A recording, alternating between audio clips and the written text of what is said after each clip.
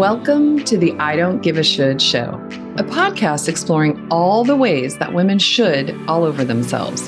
How many times do you find yourself acting out of obligation or doing what everyone else expects from you without stopping to consider why? Where do all those beliefs that are driving you come from? If you're tired of feeling resentful, overwhelmed, stuck, exhausted, or pissed off, you are in the right place. Shoulding all over yourself is a real thing, but it doesn't have to be in the driver's seat. I'm your host, Jen Sherwood, and I spent way too many years trying to prove that I was good enough and worrying what other people thought while avoiding conflict at all costs. Today, I don't give a shit. Well, not as many anyway, and neither should you. I'm talking to women like you who figured out how to stop shoulding and start living.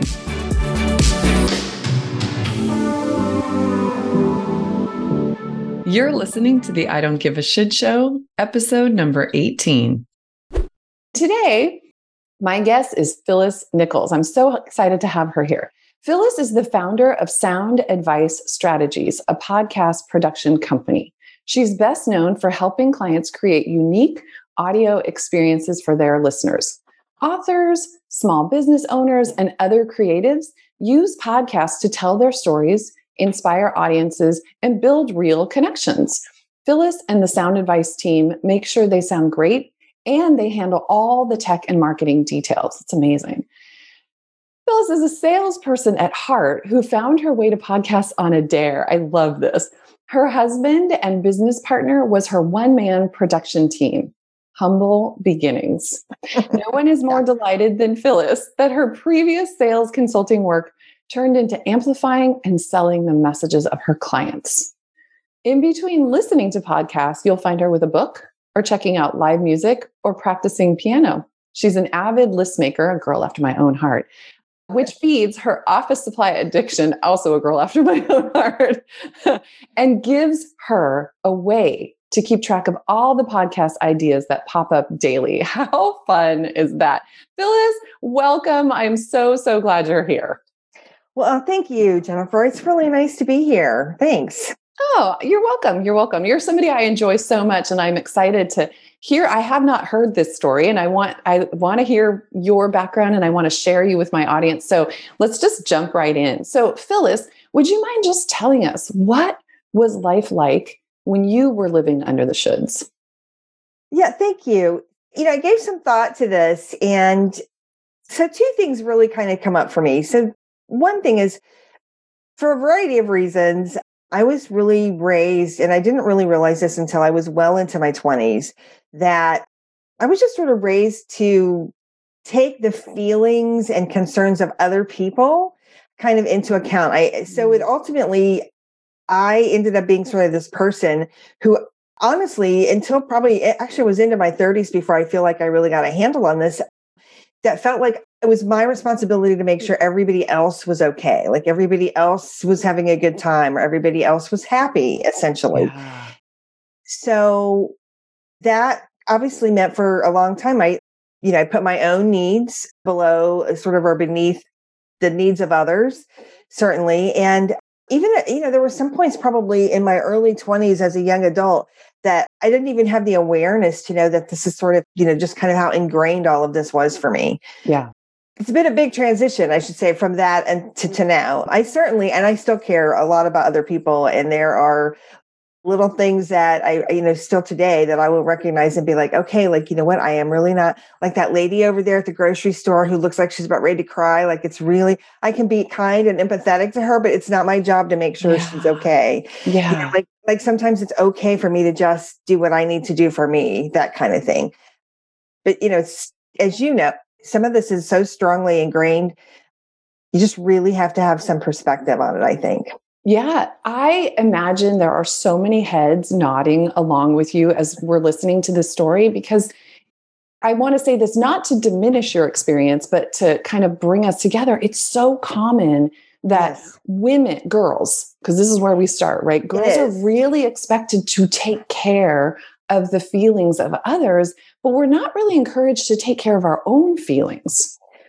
That's so true. And I think you're right. And one of the other things that I wanted to bring out too, if somebody is listening and Because in conjunction with this sort of taking care of other people thing, I was also in both overt and very subtle ways told, I was sort of too much, right? I'm too loud, Oh, too yeah. opinionated, too aggressive. And yeah, so it was a little bit of so there were times when I would recognize and be like, no, like I'm going to really go for this, right? Some things that we would normally applaud, I think, we'll just talk in a business context, right? So in a business context, typically, like being aggressive and really going for what you want and not being sort of fearless about maybe taking a risk or really kind of going for it, right? Even the language and that sort of thing is typically kind of seen as a good thing or as a positive thing. But for women, really not so much. Yes. Yeah. And a lot of times I feel like I either didn't do it, I didn't go for it kind of the way I would, or I would try to, and then I would sort of shrink back. So I just was played smaller than I should have for a long time. I love that you're bringing this up because as you were describing this sort of go for it attitude, I was thinking it's very masculine. And so when you said women aren't really encouraged to be that way, it definitely, there's a way we're treated when we're young that girls are nurturing and boys are rough and tumble, the whole boys will be boys mentality. And then how that affects us as we grow up. So I'm curious, and I'm sure I have no doubt people are like, yes, I was told. I remember, by the way, my best friend growing up, if she watches this, she'll appreciate this. But my best friend growing up, her mom said to her one time, man, that Jenny, she's so loud about me, and I don't even really remember a lot of too much, but I remember that specifically. So, it really hits you. So before the business days, before you weren't willing to go for it, when you were I'm just curious how this played out. Like, did it stop you, this idea of being too much? Did it cause you to sort of shrink down in your sort of like, I'm thinking teen to young adult years where you didn't want to stand out, you didn't want to draw attention? Is that how it manifested? Yeah, it did. And also in just the choices that I made. Like I didn't go to college because I was sort of, I don't want to say I was discouraged from going, but I wasn't encouraged to go. So like just all these like choices that I made because, and again, part of that was just, I really wanted to go and I ended up going a little bit later but I just didn't stand up for myself. I just didn't say, yeah, I'm really going to go. I'm going to fill out the applications. we're going to, I want to go visit some schools, that kind of thing. I just didn't do it. And again, in hindsight, it kind of didn't occur to me to really fight for it. Yeah. It wouldn't have occurred to me. So yeah, so it definitely made an impact in some, pretty big life decisions. And I think things have turned out really great. And I'm not looking back with a lot of regret. I don't really have any major regret, but I certainly wish I could have gotten kind of past this a little sooner in life, certainly. But yeah, it definitely, that's how it played out. And also, I think there's not a woman probably alive who hasn't either let a guy win or not speak up at a business meeting with your great idea because you just know somebody's going to get irritated, or not even irritated by it, but it's going to be seen as too pushy. Like we applaud really successful women. I just saw an interview with Sarah Blakely, the woman who created Spanx. And she's a billionaire and a self-made millionaire, but there were probably some times when she had to be super aggressive and pushy and probably even maybe to the point of being obnoxious to get some things done. And we applaud people when they sort of get to this place, right? But a lot of times I think, especially for women, if you're in the messy middle part there, you have to do what you have to do and you may not get applauded. In fact, you might be told to wait your turn. Or I know a friend who's running for office and she was told like, it's not, like, you should wait your turn. You should volunteer on somebody else's campaign first, things like that. And I don't think people are really not trying to do her harm. I think it's just the way we see things. And this also shows up. One of the things, and, with podcasting, I'm always looking at languaging and sort of content and especially audio content and video content. One of the things that's also how this plays out a lot too, in very subtle ways, is just in, the way that we speak. So there's been a ton of studies done about this since the 70s all the way up to just last year.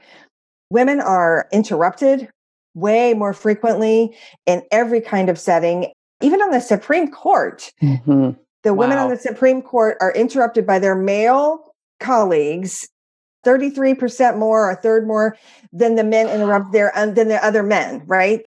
It's crazy. And, these are obviously super accomplished women, right? who have every right to be speaking and asking questions.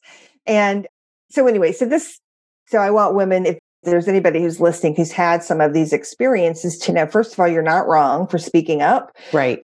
If you feel like you're sort of playing smaller or shrinking, like I think we know when we're, maybe not taking the chance or not raising our hand, whether it's metaphorically or, you know what I mean? I think most of us realize sometimes when we're calculating in our head, like, do I want to say anything, or do I just kind of want to go along and get along, right? Like, I don't want to be the person who's sort of, going to throw a wrench into the plans of the, whatever, that kind of thing. Yep. So I think that feeling certainly happens a lot in a business setting, even in personal dynamics too. I don't think there's a woman out there who hasn't let her boyfriend or her husband win at a game or something. Yeah. And again, I love men. I'm not bashing men. I mean, some of them, it's not like my husband would never ask me to do this, but certainly early on in our career, I'm sure I let him win or whatever. Like sometimes, right? Because that's just what we're sort of thought. That's the nice thing to do, right? Yes. And that's what we're talking about, these ingrained expectations and shoulds. There's so much in here, Phyllis, that I'm so interested in. And so I know women can see themselves in what you're talking about. And I want to say what's interesting is, as you're talking, that risk that you're talking about, what we're calculating is, what is the outcome of that? So if I speak up, what's going to happen? And what's interesting is I talk about how women live under the shoulds and they don't recognize it. But I like what you just said about how we know that we're making these calculations. What I actually think women don't know is that it can be different. Now, we can't control getting interrupted 33% more than our male. We can't control that.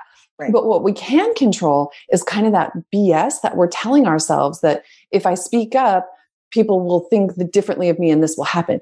Yes, that may happen, but how would you rather live your life? Sitting there calculating the risk or actually doing what you want to do? And I think that's the difference. So in that vein, I'm curious, was there something that happened in your life to help you see it and help you shift it? Was it a series of events? How did you recognize what was going on and make changes for yourself?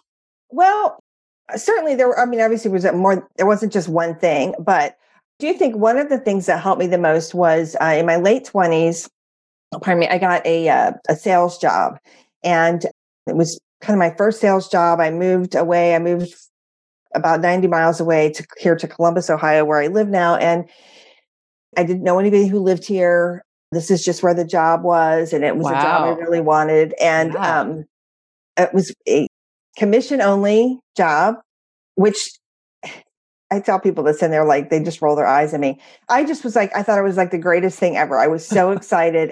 And I did really, really well. And so a couple of things though that helped, right? So one of the things about this is that it was up to me, right? And this is one of these kinds of positions where the effort and the energy and the focus and everything, like it was on me to do those things and to take those actions.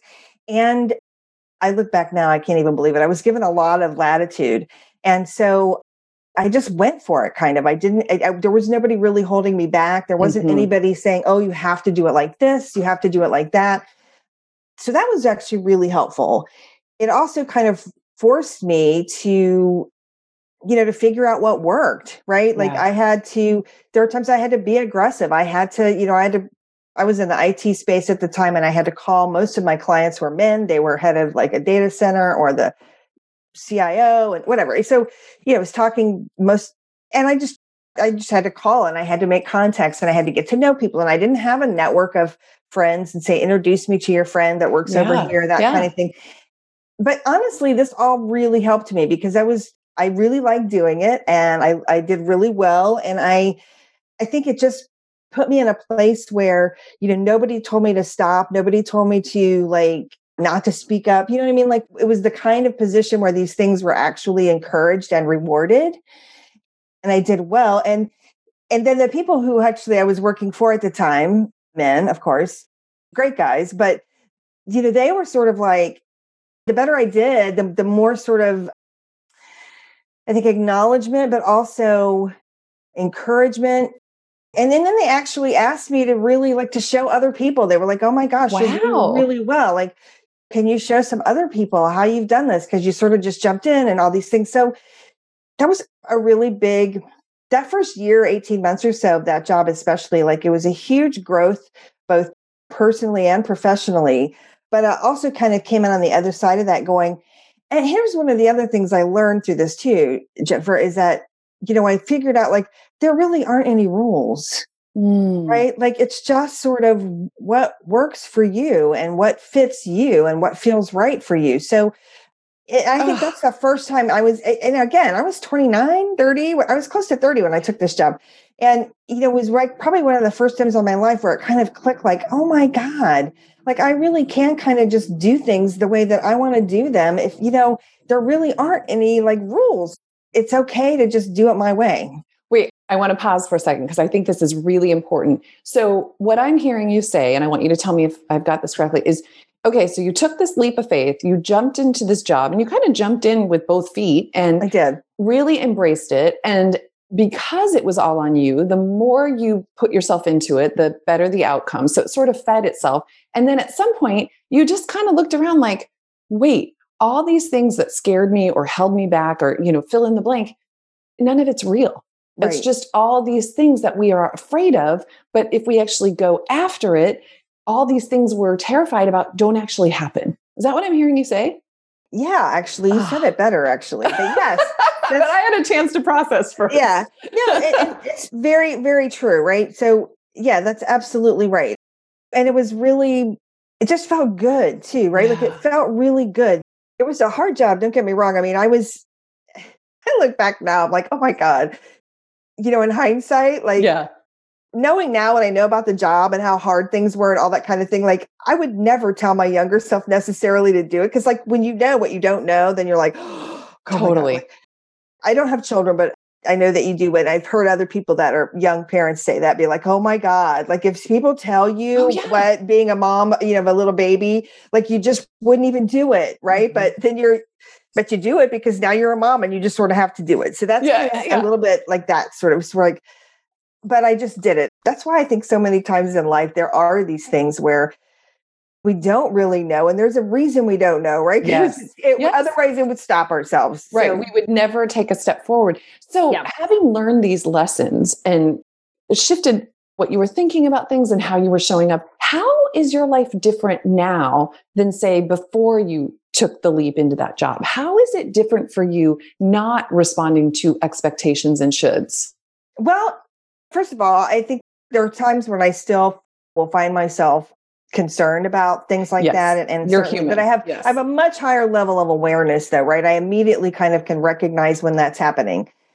But I also, things I've just been a lot more successful. I think also a lot less stress and anxiety, right? Because I'm just doing what I try to anyway. My approach is to do what like feels right for me, what's sort of ethically correct, right for me as a person, the kind of values that I want to have, not to get all like deep about stuff, but you get deep about stuff. I love that here. But they're like, and I also have learned, I think, to cut myself some slack. Like I don't have to be perfect. I'm not responsible for everybody else under the sun. I mean, certainly I have friends and family that I care for and people for, I want to be happy and do well and be successful. Right. But it's not my responsibility to make sure everybody else is okay at my expense, especially. That I think is the key right there, at your expense. Yes, please go on. Yeah, no, I mean, I think those things are significant, and the other thing I can't always recognize it, but I can understand it if I'm processing, if I find myself in a difficult situation or I'm getting maybe somebody who's responding really negatively.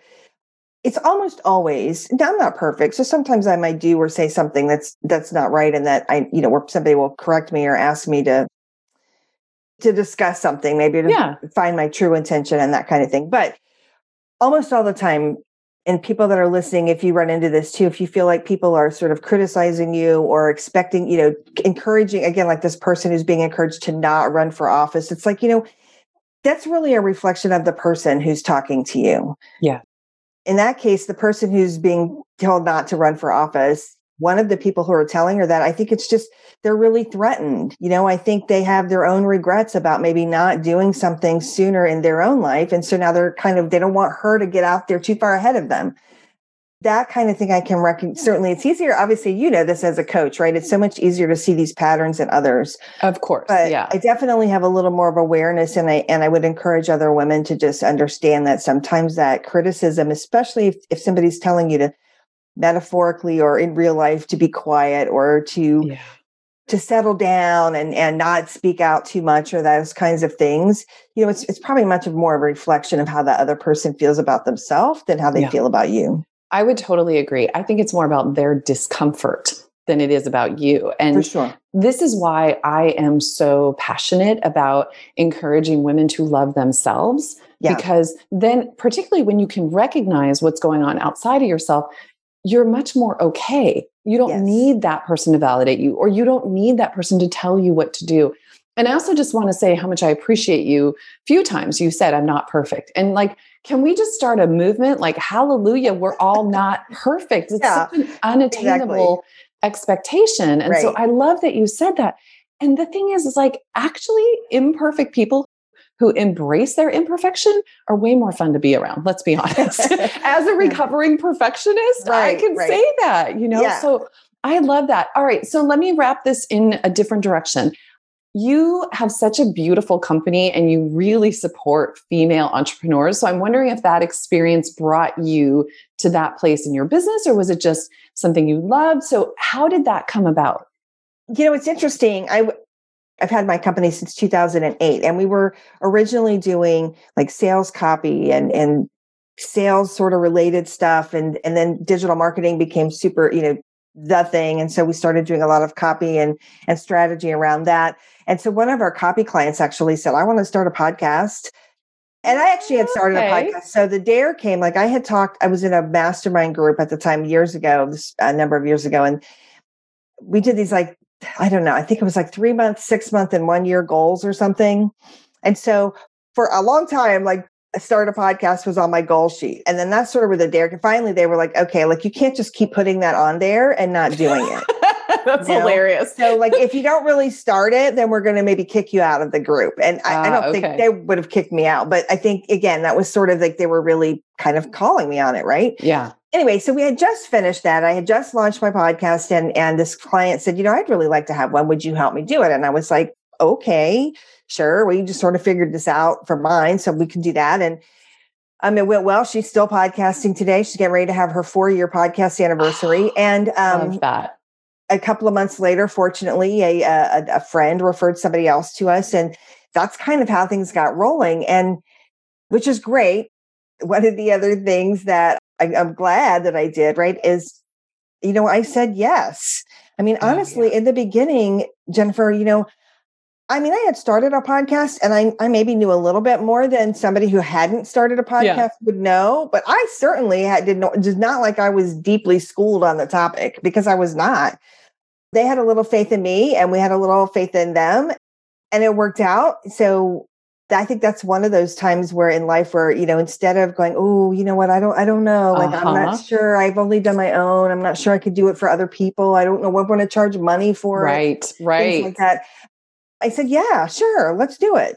And that was kind of a big thing and a big moment. And then one of the things I think, now that we've been doing this for a long time and we've, done a lot of research, and I do know a lot about it. Yeah, you do now. Yeah. But one of the things, and this is sort of feels like a full circle thing for me in a lot of ways, is that I've learned that, women are really underrepresented in the podcast world as a whole. Yeah. There are tons of very good podcasters that are, don't get me wrong, there are lots of really smart, amazing women who are podcasting, but we're still really underrepresented. When I first started podcasting, it was only 6 or 7% of podcasts were by women. We're now up to maybe 11 or 12%. Is still that all? Yeah, it's still a small number. I had no idea. Yeah. And so we were talking about, the women maybe being interrupted or not being heard a lot. But in a lot of ways in the podcast world in particular, women's voices literally are not being heard on a number of topics. And so I'm really passionate about helping other women to be heard. And if that's something that they want to do, most women, I'm not saying everybody in the world should have a podcast, although probably everybody could. But I just want some women out there to know, like, if there's lots of women that have a lot to say, that have, they're smart, that have great insights, that all kinds of things. And I don't want fear or lack of sort of knowledge or anything to stop them, right? To, want people to find a way. And to that point, this is something you might not know yet. We're launching a Sound Advice FM, which is going to be a podcast network specifically for women podcasters. Oh my goodness. That is amazing. I interrupted you. Do you want to tell me a little bit more about the network? Yeah, I just keep it at that. I mean, it's okay. It's Sound Advice FM. There's still going to be individual women podcasters, and their podcasts will still be doing their thing. But by bringing people together, that's sort of like a community of podcasters, we can leverage things like marketing capability and potential ads and sponsor capability that one of us on our own might not be able to get, but a group of us together can. And it also is just to help bring more people and bring a bigger audience to some of the amazing women podcasters that I know, that they're doing amazing work and they're sharing amazing information, and just more and more people need to hear them. And this is a great way to do it. This is incredible. This is absolutely incredible. I'm so glad you brought that up. And I'm just thinking how lovely this is that our conversation started from taking other people's needs into consideration, too loud, too big, interrupted, all full circle to you are going to amplify women's voices in a field that is so male dominated. It's so beautiful. Phyllis, thank you so much for sharing all of that with us. I loved hearing what your experiences were and where you're at. I think this is so fantastic. Is there anything I didn't ask you that maybe you want to, or is there anything else that you want to share before we wrap up? No, you've been really great. And thank you for letting me chat about this. One thing I will tell people, though, if there's somebody watching who has questions or information, feel free to reach out to me at Sound Advice Strategies, our website. We have a free, it's an opt-in, but there's a free 50-page guide about podcasting that'll literally walk you through everything from planning to everything. So if you want to learn, or if you're in the education process, research process, please take advantage of that and connect with me and let me know. And if somebody out there has a great podcast that they'd like to maybe be part of the network, or if somebody wants to nominate someone to be part of the network, I would love to hear from them. We really want to have a group of just really smart, fun, interesting, diverse women. And so help me out. I love it. And how can people connect with you? You said the website, but are there other ways to really get to know you? Sure. Probably the best way, the place where I'm probably most active is on Twitter, actually, which is my name, Phyllis Nichols, at Phyllis Nichols, like all one word. Okay. The same thing over at Instagram. I do have a Facebook page, but I don't interact there a lot. So actually, Twitter and Instagram and the website are probably the three best places. There's a contact form on the site. So if you want to just ask a question or shoot me a note or anything like that, definitely put it there. It'll get to me. I will see it. I'd love to hear from anybody who has any questions or feedback. Fantastic. And we will put all your information in this post and people can get in touch with you. Phyllis, this has been I never use this word, but it's been delightful. Well, thank you. It's been nice for me too. Thank you for letting me share all of that. I feel like I've just sort of dumped all this story on you, but it's been fun. And you are quite the good interviewer. I watched some of your other interviews and I just really love and appreciate how engaging and how generous you are at allowing other people to share their stories. It's really lovely. Thank you, Phyllis. I really appreciate that. And the whole point is for other women, if they feel stuck, to see that there are choices out there that they may not even recognize. So thank you so much for being here with me today. Hey, friend, if you recognize yourself in these stories and you don't want to give a should anymore, you have to join my coaching community, the GC. Come learn the tools to recognize when fear and worry are running the show and how to shift into more of what you want without guilt or blowing up your life, unless, of course, that's what you want. Inside the GC, You'll learn strategies to start making yourself a priority. Stop saying yes when you mean no. Have hard conversations and so much more. And you get to do this with a group of women who are making the same changes in their lives and are there to support you, not judge you. It's a seriously warm, safe space where genuine connections are made. The GC is where doubt and loneliness meet their match. You can get all the info at jennifersherwood.com/thegc. But if you're not ready for something like that yet, I've got you. Head over to my website, jennifersherwood.com, and hit the Relief Right Now button.